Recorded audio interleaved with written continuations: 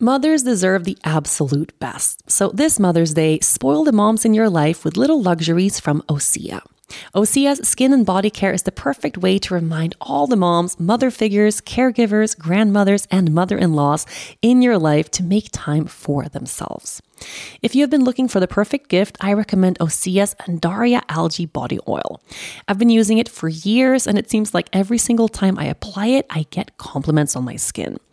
This body oil is rich, but it's never greasy, and it's clinically proven to instantly improve skin elasticity. Your skin will feel more sculpted and toned, and you'll be left feeling silky, soft, and glowing. Another favorite of mine is the Undaria Collagen Body Lotion. Ever since I've been using collagen, I have noticed a difference in my skin. In fact, it's never been better. Using Osea's body oil and lotion together is a mega moisture duo, giving you a full body glow. Osea's products are infused with their signature Undaria seaweed, but it's also clean, vegan, cruelty-free, and climate-neutral certified. Really just a perfect gift for yourself, the moms in your life, and even the planet. Spoil the moms in your life with clean, vegan skin and body care from Osea. Get 10% off your first orders site-wide with the code YOGA at OseaMalibu.com. You'll get free samples with every order and free shipping on orders over $60. Head to OSEAMalibu.com and use the code YOGA for 10% off. Hi, everyone. Before we dive into this week's episode of the show, I just wanted to share a tiny little trigger warning. If it wasn't evident by the title and the description of this show, we are going to talk about poop on this episode of the podcast. So if you don't like to talk about that kind of stuff or hear someone else talk about it, this episode might not be for you. But honestly, this has been one of my favorite episodes to record. I really think it's time for all of us to unpack some of our poop shame. So I hope you're ready for this episode. I am so ready to share it with you. Let's dive in. All right, it's a brand new week on the podcast. Welcome, welcome, welcome to the Yoga Girl podcast, Conversations from the Heart. It is the second to last week of our stay in Sweden. And I'm sitting here looking out at the water and the forest and the trees and feeling a lot of different things right now. Also, we are in the midst of a pretty big shoot for yogagirl.com for our online platform. I am back in just a little bit of creation mode.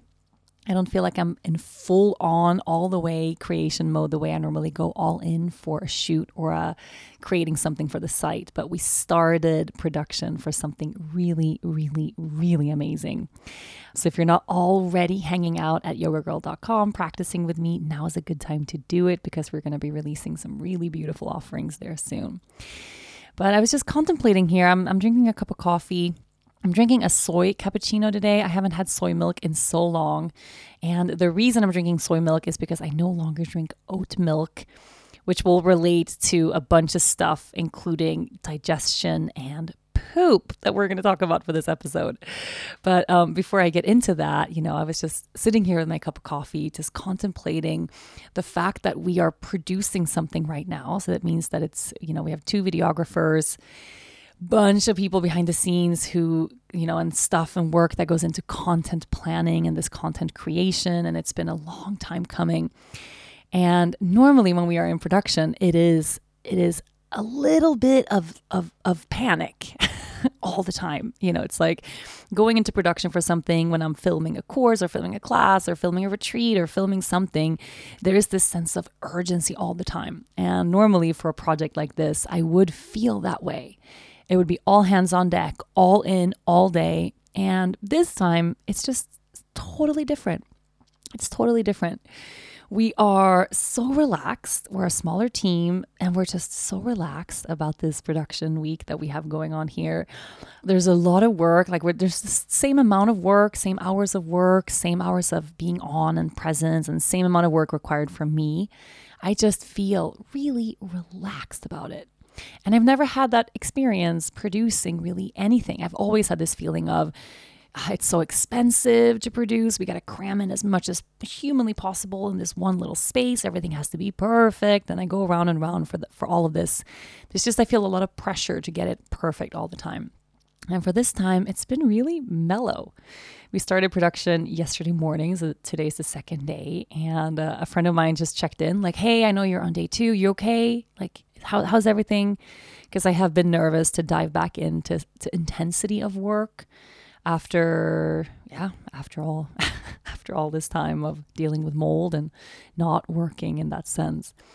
And I just responded to her as that everything's super relaxed, like super relaxed. You know, we did a big shoot in the woods today and in the car, and it's just like, so how are you feeling? Was it okay? And I'm like, that was really easy. And he's like, what? That was easy? I'm like, yeah, that felt really easy for me. You know, he's like, normally this stuff isn't easy. This stuff is like intense and you need a break. And so I was just really feeling it now, you know, before I started recording this show, just a moment of gratitude for the growth that we have seen within our company, just in terms of spiritual and energetic and emotional growth. We've all done, every person within the organization, Yoga Girl. We have all done so much work in the past year, and we no longer have this sense of everything has to happen at the same time or everything has to happen right away. This urgency that was always present because we were doing so many things at the same time. And now I feel like we are just really present with one thing at a time without this sense of things will fall apart if we don't go 110% every day. It's like, no, you know, we really, really, really changed how we go about our day to day. How we plan and how we project plan is a big thing. You know, normally we would have a lot of things aligning at the same time. And now it's like, it's just this one thing. You know, I don't have a bunch of other things to worry about. I don't have a retreat group. I don't have anything. I just have this production this week. Like, that's it. And I feel so grateful. And I know that a lot of this change that we've seen in the company, it's come because I have changed. You know, the way I work, the urgency that I used to wake up with every single day of, oh, holy shit, it's a new day. I got to go all in for this day and maximize my input for this day, you know, for work. I don't live that way anymore. So it's trickled down. And now I really feel like no one lives that way anymore. We all have different things that we prioritize for the company. You know, we've been interviewing for the past couple of weeks for a position in the company. And it's been a while since we hired. You know, with Corona, the team got smaller. Normally, we're always bringing new people on because we were always in this growth. And then when the pandemic hit, the team got smaller and we haven't done any hiring for 2 years, maybe, something like that. Like not a single person. And now we have a position opened up. So we've had a couple of weeks of just a lot of interviews, and it's been really exciting to look through resumes and really identify the best possible candidate for a position versus the feeling I always used to have before when we were hiring, which was like, we don't have time to look for this perfect fit. We gotta roll with what we have, right? So like, we got to just take the first person that comes along that can kind of do this. Like that's how we had to work before because there was always so much going on. We didn't have time to pause, take a beat, zoom out, step back. You know, we didn't have that luxury. And now we do. So it's just been a joy filling this position has been just a joy because I really got to feel like we could be divinely guided for the best person for that position to arrive, to really help change our lives for the better versus, oh my God, we need to fill this today. Let's take this person because they're available now, you know, which is how we used to do things. So it's just been a lot of change for Yoga Girl, a lot of change for me, a lot of change for our company, our employees, our team, and it's good change. And I wanted to tap ourselves on the back for that a little bit because everything's feeling really good. So back to my soy cappuccino that I need to take a sip of before it gets cold. It's really good, actually. It's very, very good.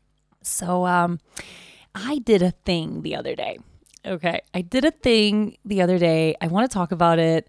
I'm a little nervous to talk about it because I have a very old conditioning inside, like it's societal and familial and from within myself, that this topic that I'm going to talk about today, that it's a little shameful and it's not something we're supposed to talk about. And I really want to get over that. So I'm also really happy to be recording this podcast and I'm happy that I'm going to share this thing that I did.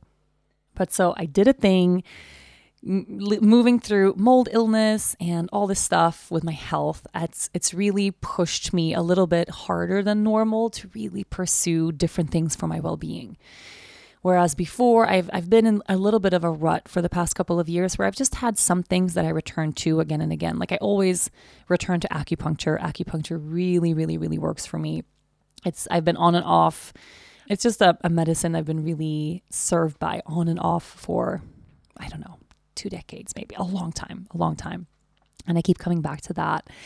There are certain kinds of plants and plant medicine that I return to again and again that always serve me in different ways whenever I'm feeling ill. But I've been kind of stuck in this rut of I do the same thing.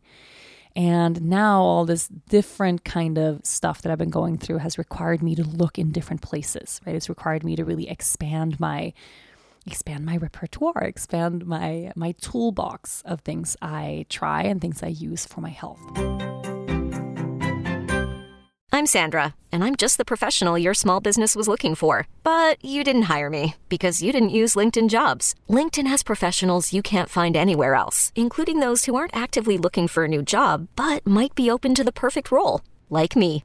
In a given month, over 70% of LinkedIn users don't visit other leading job sites. So if you're not looking on LinkedIn, you'll miss out on great candidates like Sandra. Start hiring professionals like a professional. Post your free job on linkedin.com/recommend today. So the other day, I did something called colon hydrotherapy. It is a really fancy word for colonics. Okay. It's not the same thing as colonics 100%, but basically the gist of it is a colonic in a sense, but it's called colon hydrotherapy. And the reason I wanted to try this out, it's something that keeps coming up for me, and it has for the past few years, honestly. It's something that just shows up for me in different ways. I meet someone and they tell me they just had an experience with that and it changed their life. Or I met someone who does that every single year, twice a year. It's just been this thing that pops up and I'm intrigued and I've been wanting to do it, but I just never really did. The first experience or the first time I ever heard about colon hydrotherapy, I was 18 or 19. I was living in Costa Rica. I was working as an EA or as an executive assistant. I liked that title, but I was a personal assistant. I didn't really have a lot of executive duties, but that was the title. That's the title I would put on a resume. After that. But I was a personal assistant basically for the CEO of this company that did real estate development and a bunch of other things in Costa Rica. And he wanted to go on a cleanse one day. I was also teaching yoga for that company. It was very early on in my yoga teaching career. And it really was, I must have been 18, what solidified my feeling that I actually could teach yoga. My first ever yoga class I ever taught was in that company, to that small group of people in the jungles of Costa Rica. So I'll always look back at that time very, very fondly because it opened up a lot of things inside of myself that took me to where I am. But the boss that I had then wanted to go on a cleanse, wanted to get healthier, wanted to change his diet, and told me hey, can you look into finding a really good, a juice cleanse or some kind of cleanse that's someone who can help us with that so we can all do it. And I can't remember how I found this girl. It was a raw food person who did juice cleanses with a bunch of different herbs, and she did fasts, and she did a lot of different kinds of things. And I had no experience with that whatsoever. And went into this protocol. I can't remember how this ended, but we started a protocol where all of us in this, there was 5 of us in that little team, but everyone was going on this juice cleanse to change their lives and change their health. And I'd never heard of a cleanse in my life. Never. I had just become vegan. I had eaten this very traditional diet prior to that. I'd never given diet a thought, honestly, before I came to Costa Rica as an 18-year-old or 19. Oh, fuck, man, I'm getting old. I can't remember. Well, late teens anyway. I came to Costa Rica. I'd never given diet a thought. I'd never thought twice of what should I eat? What should I not eat? What do I feel good eating? What do I feel bad eating? What serves me? What doesn't serve me? What's sustainable? What isn't? What's good for the planet? What isn't? How is this food produced? How is it grown? How did it get to my plate? None of those questions had ever entered my mind. I had just always eaten whatever was served, right? That was it. So I was eating all conventional meats and chicken and fish, and I mean, nothing organic, like all kinds of processed foods. I would go to McDonald's, like not religiously the way some people grow up, like with fast food all the time. But after school, it would be like a treat. I would go with my friends and get like one of those apple pies and a cheeseburger from McDonald's. Like I used to love that.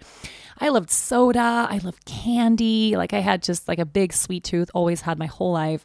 I was eating a lot of junk and also a lot of home cooked meals because my mom would cook like home cooked stuff for us all the time.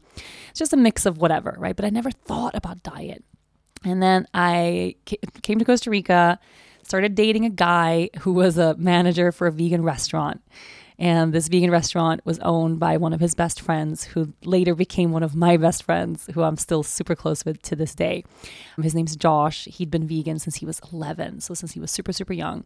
And I remember he like looked at me like, oh, you just eat whatever? Like you never thought about that? You know, like you never thought about like what you eat? And I'm like, no. Should I?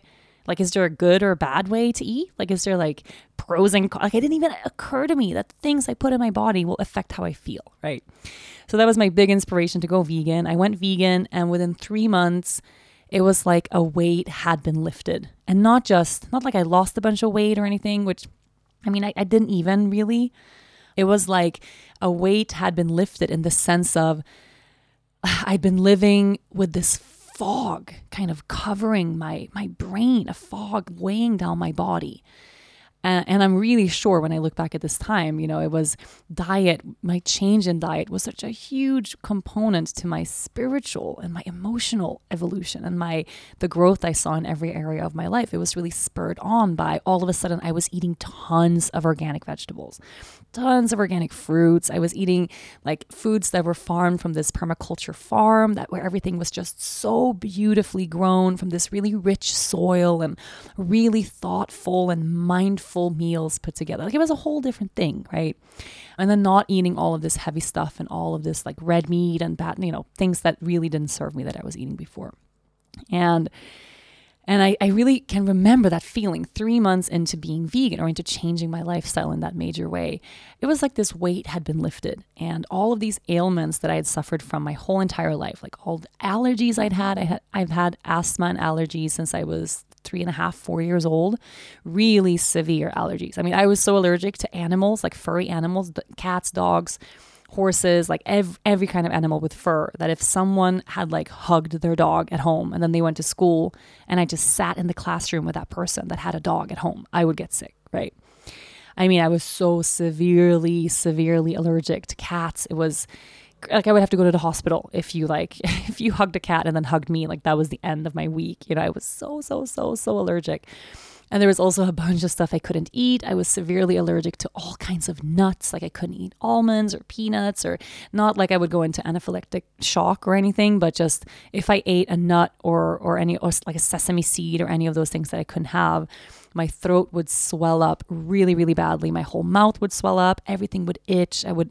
It was just terrible, right? I couldn't eat tomatoes, couldn't eat green apples, couldn't eat stone fruits like peaches and cherries, couldn't eat carrots. I mean, there was like a list of things I was allergic to, and also pollen, like all kinds of pollens that go in cycles in Sweden. So my whole life had like a runny nose all the time because I was allergic, was always like itching in the back of my throat because I ate the wrong thing, was always, my eyes were running or I was itchy or I couldn't breathe because there was animals around. Like I was just like a sick kid, right? And my dad had allergies or has allergies and asthma, my sister too, so it's also a genetic thing. But 3 months after going vegan and changing my lifestyle in that way, all of these allergies just fell away. Like it was this, literally like a weight had been lifted. All of a sudden, I remember this so clearly. We were around at the dinner table at this vegan restaurant, and someone brought out a bowl of macadamias. And macadamias was the nut I could never, ever, ever eat. Like I didn't even really know what macadamias tasted like because I'd always been so allergic. And I just had this feeling like intuitively I wanted to reach for the bowl and grab a couple of macadamia nuts. And I thought, this is strange. I always intuitively knew like I can't have that. I would just push it away. Like, no, that's bad for me. I would get really sick. And then I felt this pull, like I want to eat this. So I told them at the table, I'm like, this is so strange. I really feel like I can eat these macadamia nuts, but I've been allergic my whole life. And then my friend went, well, like you've changed your lifestyle now. Like it's been a couple of months of like a lot of changes for you. Maybe some of these allergies have shifted. Do you want to try? and then did these kinesiology tests. I don't know if anyone listening has experience with that, but it's amazing. And for me has always been like a slam dunk. So basically kinesiology, when you test for food sensitivities and things like that, you test the intuitive and energetic strength of the body in connection to different kinds of foods. So when you're holding something or you're in the presence of something that doesn't serve you, that your system just kind of weakens a little bit. Like the whole energetic field of your body is like, oh, this is not good for me. So it just weakens a little bit. And when you eat something that's good for you, you have more strength. So it's, of course, anyone, there's people who will think that this is like total mumbo jumbo and this hippy dippy thing. And is it scientifically proven? But I've just had really, really, really strong experiences with this being 100% correct. And this is one of those moments. He did these tests on me, and I knew still I was super allergic to carrots. Like carrots, to this day, I can't eat like a raw carrot. If I have a raw carrot, I'm not going to die, but my throat will itch and stuff. I'll still eat some raw carrot because I like it, but it's not, I can't eat a bag of carrots, like no way. But at that time, I was really allergic to them still. Like I really couldn't have any. And then he brought out like a bag of carrots, like, okay, like hold the bag, and then did these tests, like, these strength tests with my body. And it was really clear, like my body was just weak holding this bag. And then switched to something pretty neutral. I can't remember what that was, something I knew I could eat, maybe like a papaya. It was like a fruit I knew I could have. And I felt really strong, and all these tests, my body responded very differently. And then I tried the macadamias, and they responded the same way as they did with that fruit. So I was like, yeah, like I really feel like I can eat this. And then I had one, felt great. Had another one, felt great. Had the whole bowl, didn't get sick, right? So I'm not telling people who like have a deathly allergy to nuts to go out there and just intuitively feel it. But I really, really, really, really, really believe that intuition when it comes to food is something we should be spending more time honing in ourselves. That feeling of, does this serve me or does it not serve me? And up until that point in my life, this was my first experience really feeling that. And my mind was blown. I mean, you can imagine going your whole life not being able to eat any nuts, any of these things. And then after changing my life in that way, 3 months in, like all those allergies just fell away. This episode is brought to you by Progressive Insurance. Whether you love true crime or comedy, celebrity interviews or news, you call the shots on what's in your podcast queue. And guess what? Now you can call them on your auto insurance too, with the Name Your Price tool from Progressive. It works just the way it sounds. You tell Progressive how much you want to pay for car insurance, and they'll show you coverage options that fit your budget. Get your quote today at Progressive.com to join the over 28 million drivers who trust Progressive. Progressive Casualty Insurance Company and Affiliates. Price and coverage match limited by state law. So when I came back from my first trip to Costa Rica, I came back a new person. I wasn't allergic to any of those things anymore. I came back with a dog, right? I adopted a dog. Me, the person who could never visit people who had dogs at home because I was so allergic. I came home with a puppy, right? Like everything shifted. Like my whole life changed. And that was my first experience with colonics. Was at that same time I started working for that company. And we were going to do this cleanse. And this girl came to the house. We were one day into this cleanse or something. She came to the house and she set up these beach chairs, like lounge chairs, plastic lounge chairs in the bathroom, like in the shower. And I remember being so confused by this. Like what's going to happen in the bathroom, And then someone said like, well, that's where you do the colonics. That's where you do the colon hydrotherapy. And I was like, the colon? Like, what is that? And someone said, well, you put a tube up your butt. And it still makes me laugh to say that. And then you bring this flow of body temperature water through your colon to cleanse your colon. From old stuff and old gunk and anything that like might be stuck in there, or, it's just like to help your cleanse along. And I was like, what?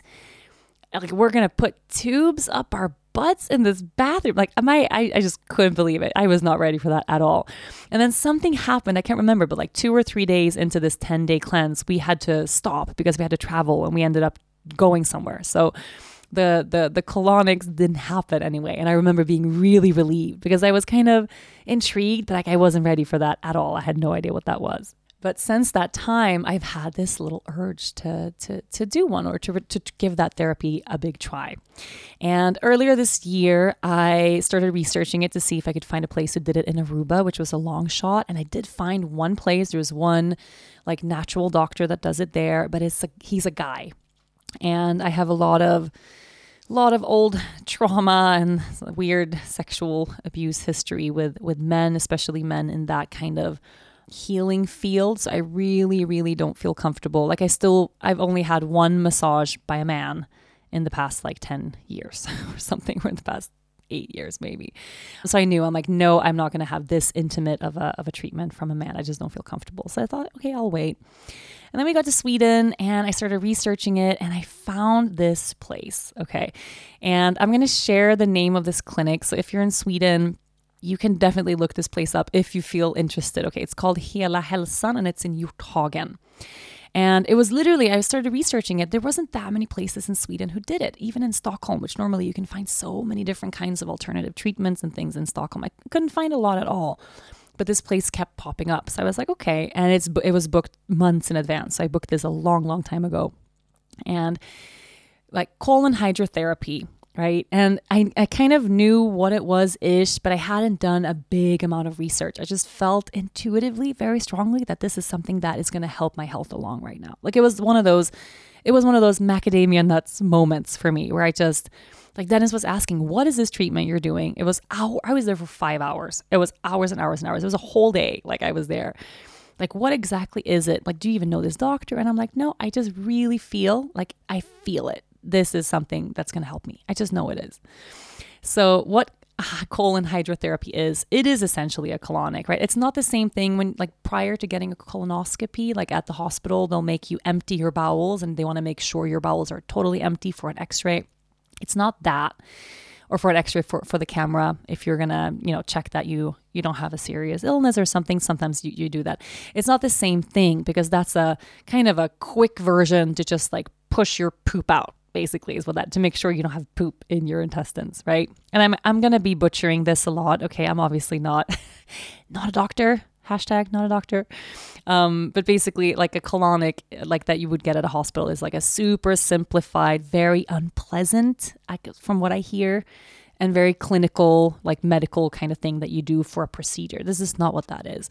But so when you do colon hydrotherapy, it's in a very trusting, or it's supposed to be in a very trusting, calm, comfortable, intimate, and like an environment that allows you to be vulnerable and really, really, really relax, right? If I would have done this treatment like with fluorescent lighting in some hospital somewhere with like, some doctor running in and out, stressed, trying to manage a bunch of patients at the same time, it would have been a totally different experience. So this is not what that is in that sense.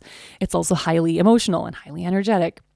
So the tube and the butt thing is true though. So you come in, you get to put a little tube up your butt that's connected to a longer tube that's connected to a machine.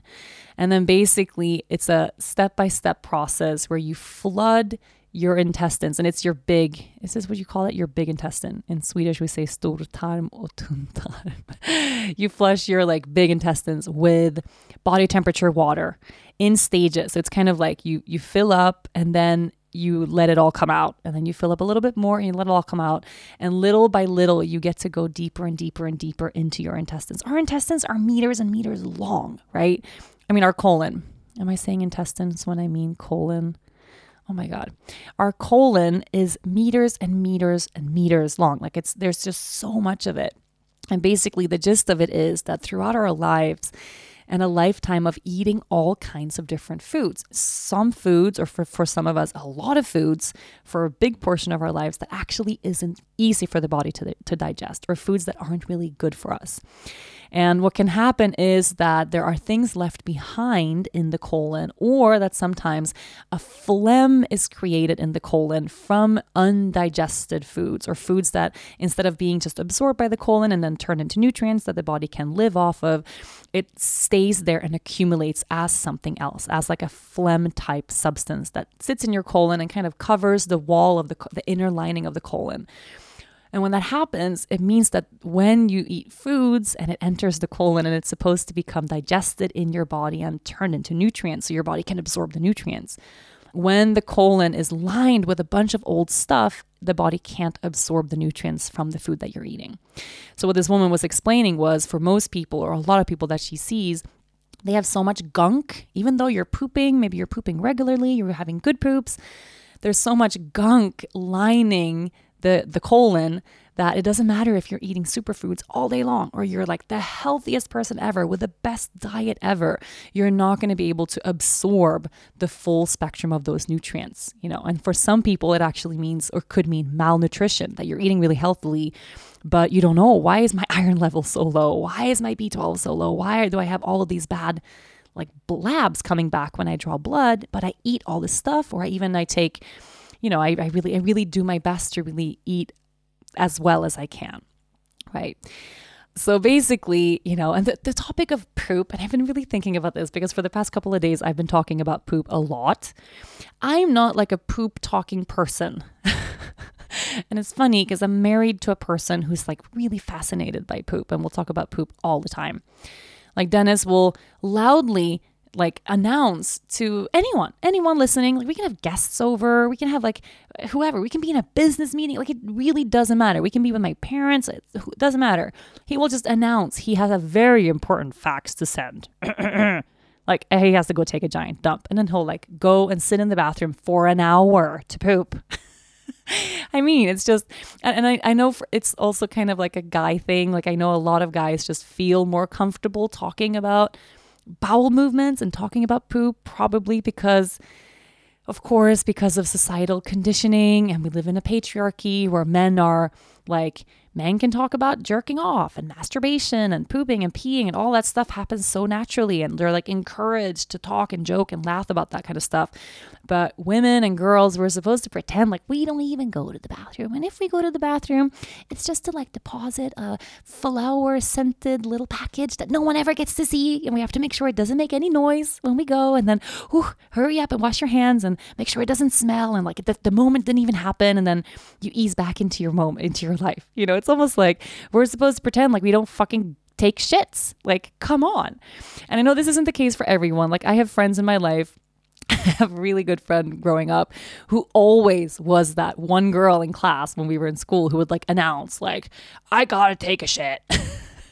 And everyone would laugh, and she was that funny girl, and I always remember how can she say that? How can she talk like that? I always felt so embarrassed about poop just overall. And I don't know when this started or why this started or how that was kind of conditioned in me, but it's just, I've always been that way in a sense.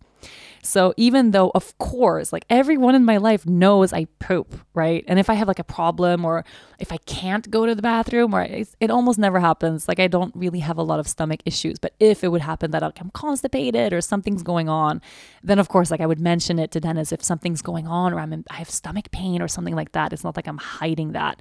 It's just, I don't talk about it.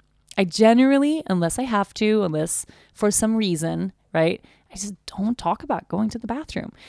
Even to the extent of I kind of wish I did more. I wish I felt more natural around that. I don't want Leia to grow up, because this is what I used to do. So when I was younger, if I had to go number 2 at someone else's house, or I remember having boyfriends when I was a teenager and then having to go to the bathroom, I would hold it and not go and make myself wait till I got home. And I mean, how unhealthy is that and I mean, I kind of think I trained myself to be able to do that. Or I remember having a boyfriend in high school, and then the bathroom was it was right next to his bedroom. So right where we were spending time, that was the bathroom. And I'm oh my God, I could never go. What if he has to go inside after me and go into the bathroom and he would know that I pooped? The idea for someone to know that I pooped, it felt so awful. I felt truly awful.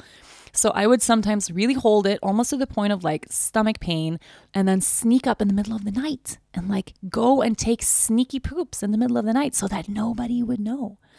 And it wasn't that I had boyfriends or friends or anyone who would shame me or be make fun of me or anything. No, I just had this inherent shame about it, which is really, really strange. And even like in the beginning of mine and Dennis's relationship, because he's so open about it, he'll joke. Like I'll come out of the bathroom and he's like, oh, he'll like wave in front of his face over in the kitchen like, oh, that was a big one, honey. He's that kind of guy. Like he wants me to joke about poop. And in the beginning of our relationship, I would just be mortified. I would be just mortified. Like, please don't talk to me about that. I don't want you to know that I do that. But if you think about it, like imagine if I didn't go. Imagine if I never pooped. Like how concerning and absurd and bizarre and freaky and like horrible would that be? It's just, for me, it's like another example of how I, as a woman or as a girl, has kind of been taught to not have big bodily needs, to not have, it's like I'm not supposed to have big bodily functions, right? It's like every month for a couple days, I bleed through my vagina and I'm supposed to pretend like that doesn't really happen. No one's supposed to see that. When I was growing up, no one was supposed to talk about it. It was really shameful. You had to really sneak your tampon in the back of your hand and hide it, or like borrow someone's purse to go into the bathroom so you never had to like walk down the hall holding a tampon. I mean, that was like the shame of all shame. If anyone would see a tampon like fall out of your bag or something, like supposed to pretend like that doesn't ever happen, right? Supposed to like not talk about poop, like we don't poop at all, like that's not a thing. And if we poop, it has to be like very feminine and can't be like what it is, this bodily function. We're not supposed to like have big emotions about stuff. We're just supposed to like package ourselves and our bodies in these tiny, tiny, tiny, tight, specific looking packages that just smile all the time. Why don't you smile more? Like, maybe because I can't talk about taking shits and having periods. Okay, maybe that's why I don't smile so much. But you guys know what I mean? Like there's a lot to this, I think. And I know I'm not the only one. I know I'm not. I mean, how many times have I gone to the bathroom and like put a lot of toilet paper into the toilet to make sure that when I went number 2, it didn't make a sound, right? Or I would do this too. I would like leave the faucet on in the sink, like turn the water on as I went. Sometimes I would even do that like to pee because I felt like I'm peeing too loud. I don't want other people hearing me pee. And I would like go through this whole like little dance to try to pretend like I didn't go to the bathroom, or like when I went to the bathroom, nothing happened in there. It's so bizarre. It is not okay. It's so insane. All this shame around these totally natural, normal things. And I know I'm sharing a lot of highly personal information with you. And trust me, I'm about to get even more personal in just a second, but I feel really okay with that. I don't know. This experience, this colon hydrotherapy was the most intimate I have ever been with my own poop. Like I've never been this intimate with my body and this bodily function in this way. I've never been this intimate with myself in this way, with something that I always used to think of as like gross or ooh, or, like poop. Ugh, we don't talk about that.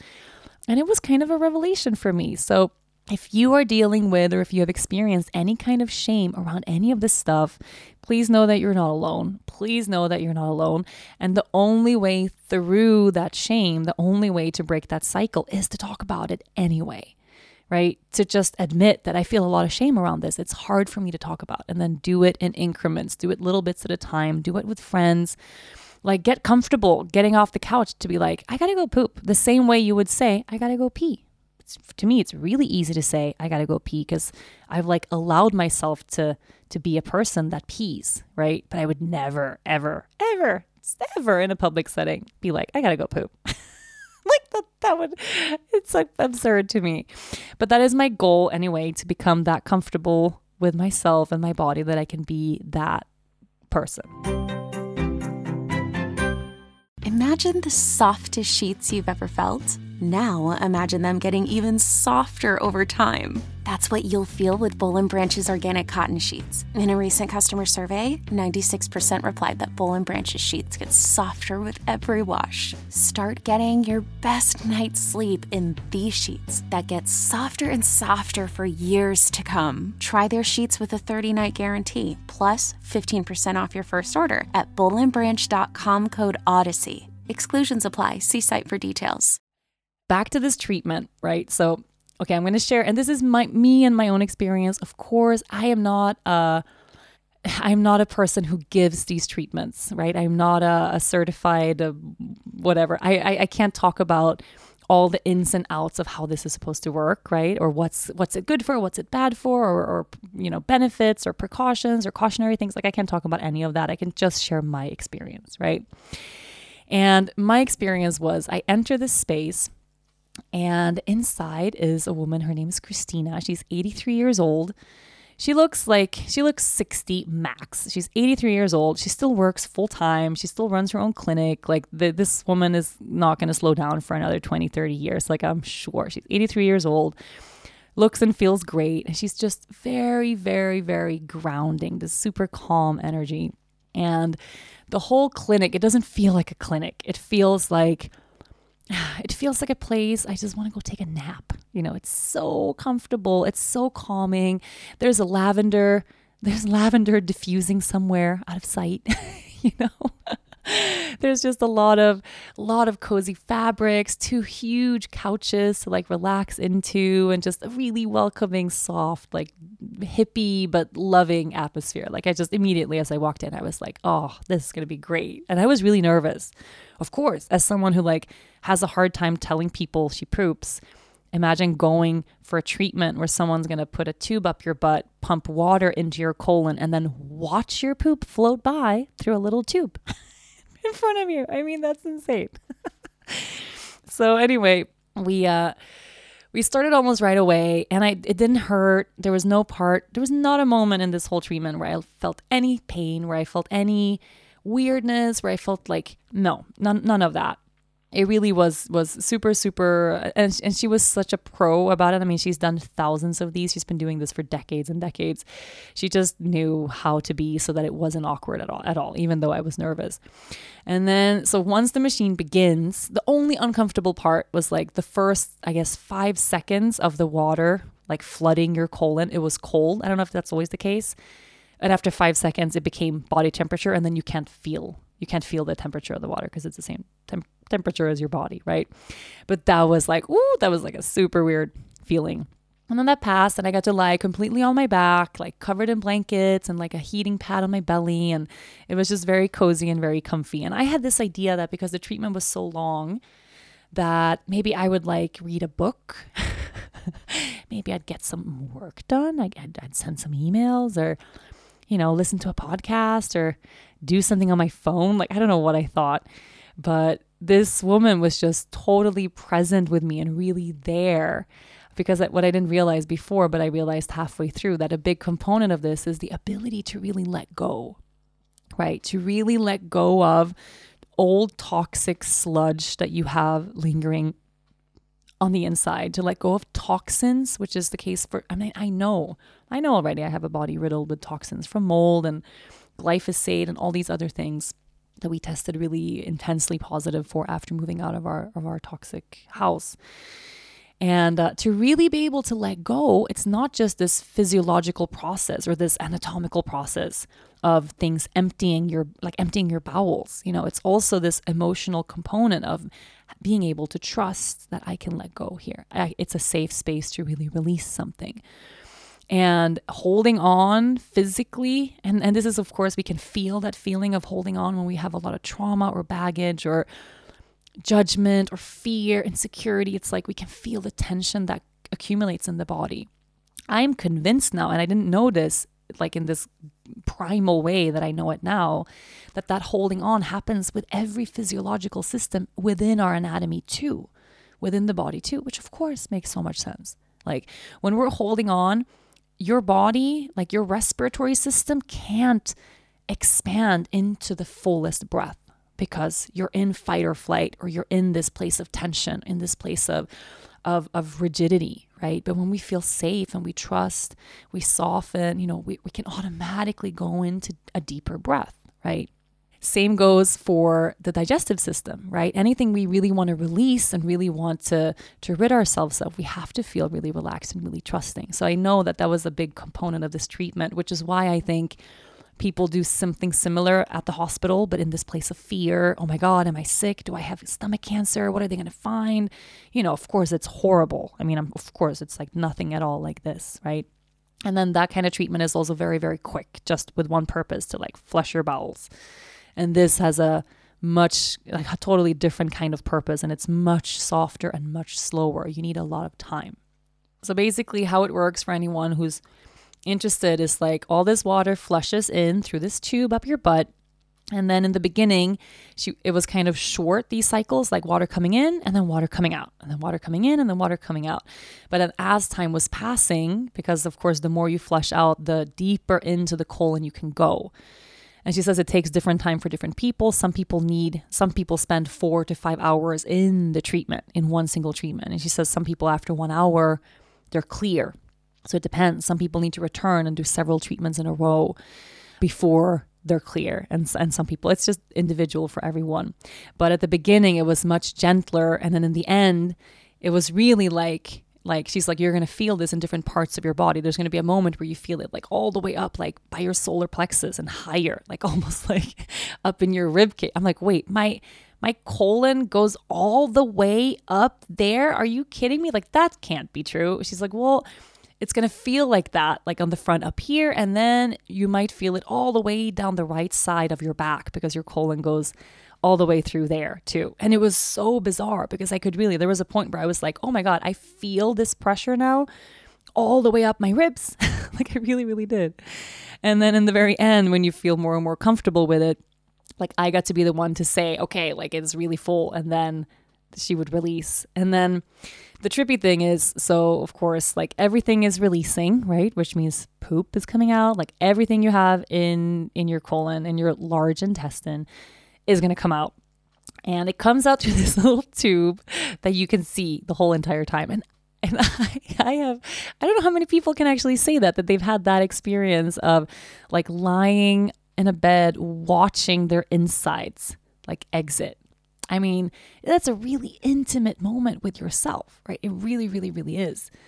And I couldn't stop watching. I was just in awe of what was inside of me. I was in awe. I couldn't stop. I couldn't take my eyes off of this little tube. And the first thing that happened in the very beginning was just, there was a lot of phlegm coming out. It was like should I have a trigger warning for this episode? Okay. I'm going to add a trigger warning to the beginning of this episode. I'm going to add another trigger warning here. If you're grossed out by poop, you need to like stop listening or jump to the end of this episode right now. So the first thing that came out was a lot of phlegm, like white, almost like cream yellow looking phlegm. So in this tube, you see all this clear water passing through. And then all of a sudden it felt like meters and meters of fucking phlegm coming out of me. And then she asked, she's like, hey, did you have oatmeal for breakfast? And I'm like, yes. I rarely actually have oatmeal for breakfast. I don't often do. And I feel like oatmeal is the most Swedish thing you could possibly have for breakfast. I mean, really, oatmeal with lingonberry jam and milk. Like there's no more Swedish breakfast than that. And whenever I make oatmeal for the family, I make it differently. Like I always use organic oats, whole oats that take a long time to cook. I add hemp seeds and chia seeds and like a vegan protein powder I always throw in there. And then I'll add like different kinds, sometimes dried blueberries or different kinds of superfoods and spices and like cardamom and cinnamon. Like I make an effort with our like super oatmeal, right? And so whenever we do have oatmeal for breakfast, I feel like so good about it. Like I really serve my family the healthiest breakfast ever. Because oats are a superfood, right? Oats are like a super, super, super healthy food. Oats, they're such a staple. I often substitute regular flour like white flour or wheat flour for oat flour. I do it so much. And the first thing she said was, did you have oatmeal for breakfast? And I was like, yeah. Well, oatmeal isn't really resonating with you. And I'm like, what do you mean resonating with me? She says, well, it's creating a lot of phlegm in your colon. Like you can see it. That's why it's coming out first, because it's triggered. It's the most recent thing that's been triggered in your bowels. She's like, it's also mainly triggered by wheat. But for someone that is sensitive to that, and not everybody is, a lot of people can enjoy oats, but for someone who's sensitive to that, and it's pretty clear that, like I would say that you shouldn't eat oats every day. You shouldn't be eating oats every single day of your life. And I'm like, but I really do. I drink oat milk all day, you guys, all day. I drink oat milk Oat milk is my big substitute for whatever milk. Like I drink oat milk every day. I either drink it in my matcha or I drink it in my coffee, or I add it to my oatmeal, or I add it to whatever thing I'm making. Like I really drink oat milk every day. And here's this woman saying my constitution isn't made for oats in that way, and I shouldn't have it every day. And I was like, this feels wild. Like we eat so much of it. And I had said already earlier, I told her a little bit about the mold and that the whole family was detoxing. And she met Leia in the beginning, as in Leia dropped me off. And she said, well, does your daughter have any symptoms? And I said, well, she has pretty severe eczema that comes and goes. And then later in the treatment, when we were talking about oats, she was like, hey, that eczema that your daughter deals with? I'm like, yeah. Have you ever eliminated oats from her diet just to check, like give it a week, 10 days, 2 weeks? Never. I mean, that kid drinks oat milk every day because we all drink oat milk every day. So now I don't know if this is going to be true. Like this is just something one person told me, right? But I'm doing this elimination with her now just to check because I'm really curious about it. If it's going to be helpful or not, if she has that kind of constitution that she says I do. And then when she says constitution, like body constitution, not like the US Constitution. That makes sense, right? In Swedish, we say konstitution. It's like how things are put together, I guess. Body type, I guess. So anyway, all that phlegm came out. And then there was a lot of just regular poop came out, a lot of stuff.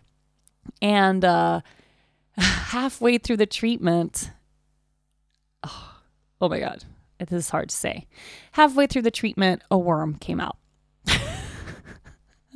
I can't believe I am saying this on the podcast. TMI. Okay, I know. But how can I go through this treatment? How can I have this experience and not share it with you? I must share it. Okay.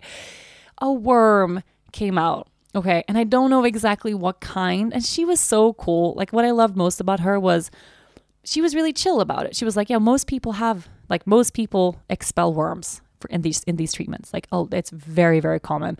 She said it's more common, I think, to not have any kind of parasites than it is to actually have parasites, especially if you've traveled at all in your life, and especially if this is your first time doing colon hydrotherapy. Like it's very common. Don't freak out. Doesn't mean that your whole body is riddled with worms and that there's this like terrible thing. There's different kinds. This is just like a regular kind. I'm like, a regular kind? Like, what does it mean? A regular kind. But because she didn't freak out and didn't make a big deal of it, I didn't make a big deal of it either. And that was it. And then that was kind of the big thing of it. And the fun part about it, it's kind of uncomfortable to lie there, especially at the end when your body gets really, really, really, really, really full.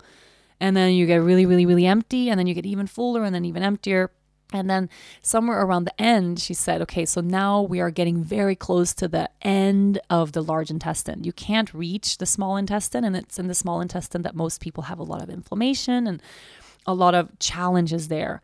So she said, and then I was kind of lying on the table, but nothing more was coming out. It was just very, very clear for a long time. And she said, okay, I'm going to just get in here with my thumbs and like from my lower back kind of side a little bit and on my stomach and see if we can get your like small intestine going, I guess. And then she did that. And then it was like a little explosion that happened. And the amount of phlegm that came out from there, it was like, I couldn't believe it. I was almost like my jaw was on the floor. I cannot believe how I have been living my life every single day with my colon this jammed up with stuff. It was totally bizarre. And then I really asked, I'm like, does everybody have this? She said, no. Like, people who really... she says, if you eliminate wheat, you stop eating wheat. That was the first thing she said was really important. I'm going to do that and see how I feel. Not saying you have to do it just because I'm doing it. I mean, every single person has a different health journey, but she recommended I quit wheat. And she said, and you really do that and you come back, like you're not going to see this phlegm, she says. But if you continue and you go home and you eat white bread every day and then you do this treatment again, you're going to see that phlegm like right away. She's like, that's one of the biggest issues that people have. And now I'm going to share the grossest part of the day, which wasn't the worm that I found out was living in my stomach, but something grosser. Okay. So when I was almost done with the treatment, I really had to pee. And she was like, but that's good. Like, go pee and then go to the bathroom all the way. Like, go empty all the way, because it's different when you do it yourself compared to when you have the machine do it for you through water. So sometimes you can expel something bigger or something greater when you're on the bathroom in the middle of one of these sessions. And I was like, okay. So I went and I went. I don't know how I can say this in the graceful, non-gross way. Okay. There's no way to say it. The thing that came out of me, and I've been trying to explain this, like I was explaining this to Dennis in graphic detail, like whatever shame I used to have about poop clearly has just like left the building. I feel no shame. I'm recording a whole fucking episode to you about poop. The thing that came out of me, I thought it was a worm the size of like a tube sock. So imagine a white tube sock, like one of those kind of thick socks that like sport people wear, but it's all white. But imagine it's like 6 foot long. Imagine it's like it's thinner than a tube sock, but it's a sock, but it's like as tall as the person. Like imagine that came out of me, out of my body. And I was so freaked out. I mean, I was so like I'm like, oh my God, I have like a tapeworm from the Amazon, like one of those crazy things you hear about that only exist in like South America. I don't know. You have one of those like really like from deep in the jungle somewhere kind of worm that like takes over your whole body. I was about to cry, right? I was in such shock. So I had to call her. This is different because when you're on the table, there's no odor. Even though you're sitting there looking at your poop go by in this tube, it's not like you're there pooping, because there's no smell. It's not gross. It's very, very, very clean, right? The whole way through. There was never, like she never had any contact with what was on the inside of me, right? It felt very safe and very clean. And now I'm in the bathroom and it's not the same experience, right? It's going to the bathroom. And I had to I'm like, I can't flush this because I need to know if I have like a worm from hell. Like I need to know. And if this is what that is, I need to know what it is so I can like identify it. And I was even like, if this is a worm, I need to pull this shit out of the toilet and like take a picture because this cannot be real, right? I mean, I was so intense. And I like call out to her. I was like, Christina, like, is it normal for there to be something weird, like for it to look kind of strange? And she was like, well, explain it to me. And then I explained it to her. I'm like, kind of like a condom, but bigger, thicker, wider. Yeah. And she was like, oh, yeah. Well, that's fascinating. Good job. That means you expelled a huge portion of phlegm from your colon, but you did it on your own, so it remained intact. And I'm like, I can't believe it. And then I'm like, wait. So when you pump water into your colon, it makes the phlegm like loosen. And what you see through that tube is like loose phlegm exiting your bowels, right? But the phlegm in my case was so severe and had accumulated for such a long time that it was solid. It was like a solid layer of something that was lining the inner lining of my fucking colon. And it came out in one piece. And this for me was the biggest health revelation I've had of my entire life. And I don't know, there's going to be people out there who listen to this now who do this kind of treatment all the time. Maybe this is super common. It happens to you all the time. Like she was like, yeah, that doesn't happen all the time, but it's great that you could expel it on your own because that means you really got rid of like the whole piece of it in that part of your colon, which is very hard. It takes a long time to really get rid of all like of a lifetime of phlegm that you've accumulated through eating shitty things.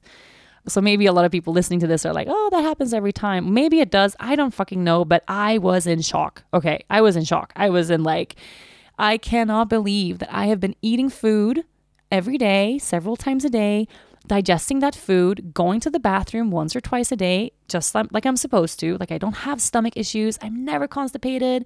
I never get diarrhea. I don't have stomach stuff. Like I'm always one of those people who like, I'm so lucky. My stomach, like I have such a great digestion because I always thought I had great digestion. And then all of a sudden Like I've been living my life digesting food, but not able to absorb what I need because I've had this fucking encrustment of phlegm covering the entire inside of my bowels. Like, and I know this is so much information, but I am like sitting here with my hands up in the air, like I'm talking to God. Like I can't believe it. Like it's no wonder I have been tired.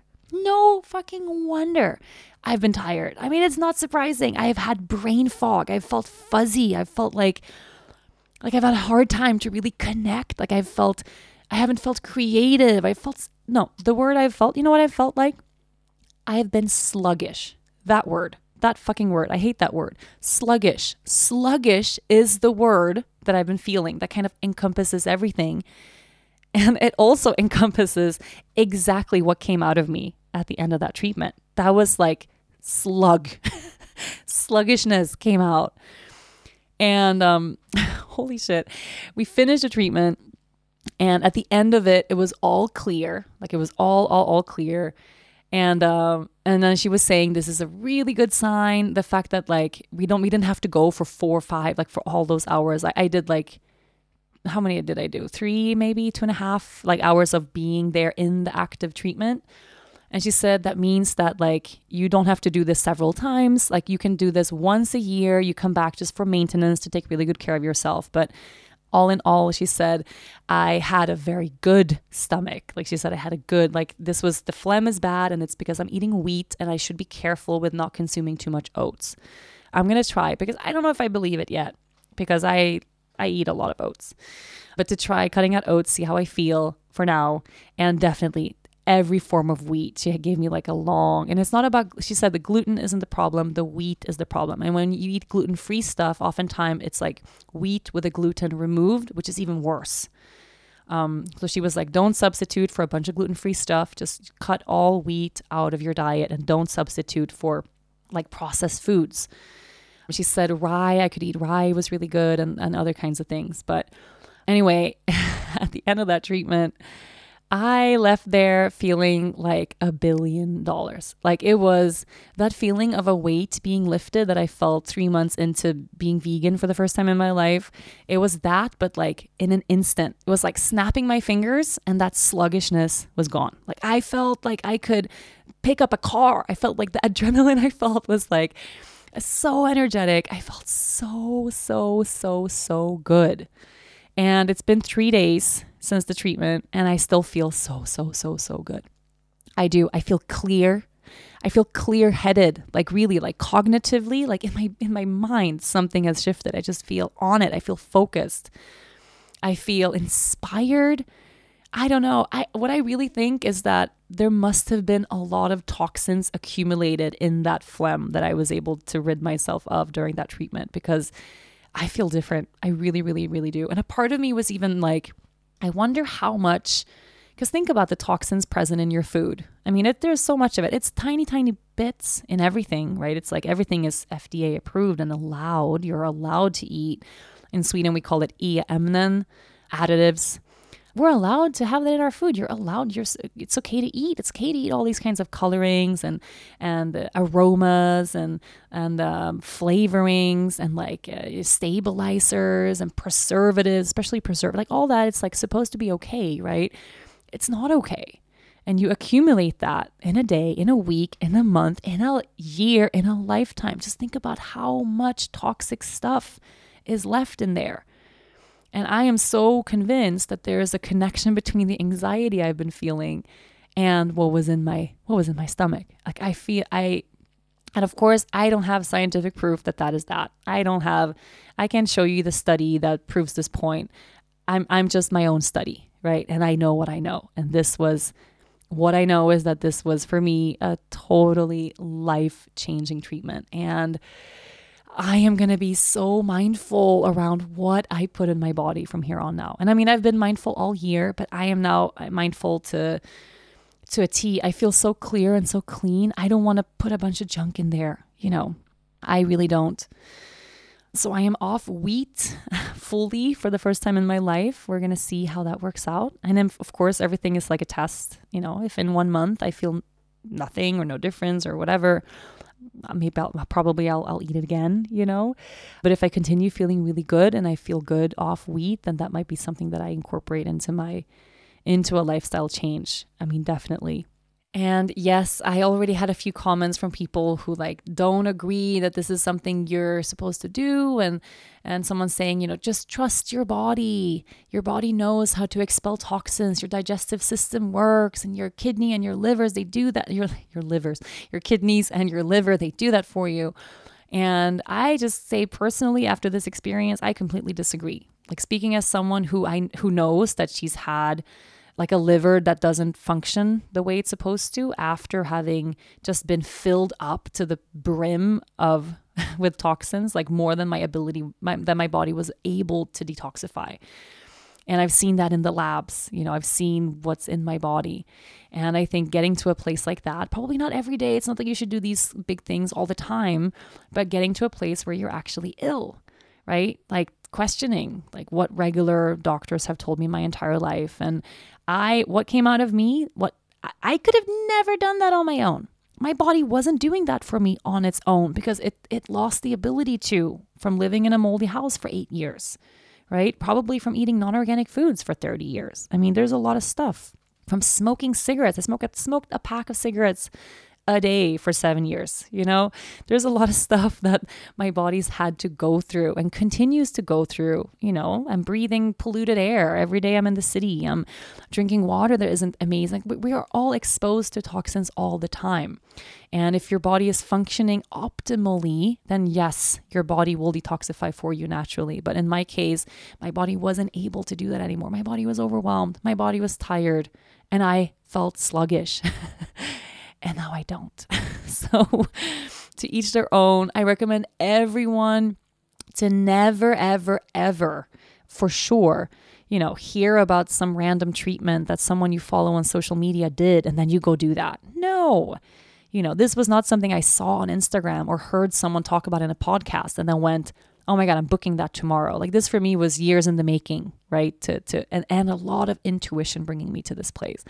So use your own intuition. If something is calling you, if something is kind of feeling like you're navigating or feeling pulled to something, investigate that, research that, not just researching in terms of online and reading and things like that, but investigate that inside of yourself, right? Really feel into that space. Is this right for me or is it not?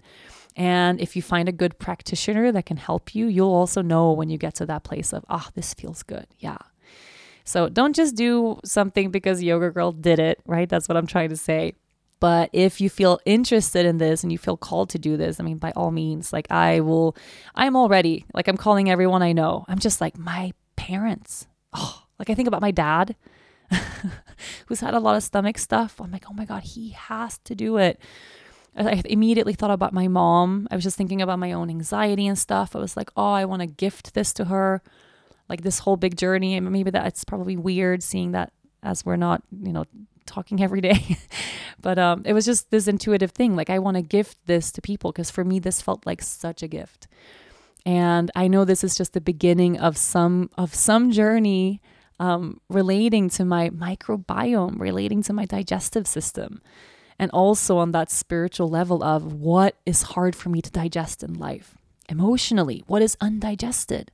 What is stuck inside making me feel sluggish, right? It's physical, it's spiritual, it's emotional, it's energetic. It's all of that connected as one, we can't just pick out one of the things.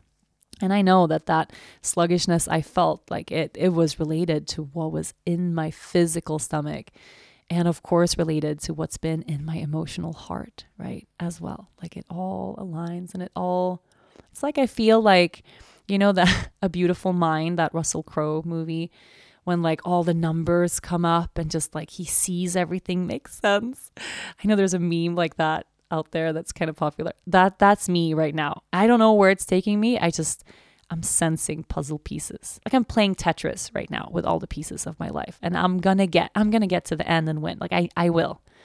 And I'll let you know when I get there. Okay. Thank you so much for listening to this really personal really personal episode of this podcast. I appreciate you just hanging in there with me and being on this journey with me. Thank you. Make sure you go to the bathroom today.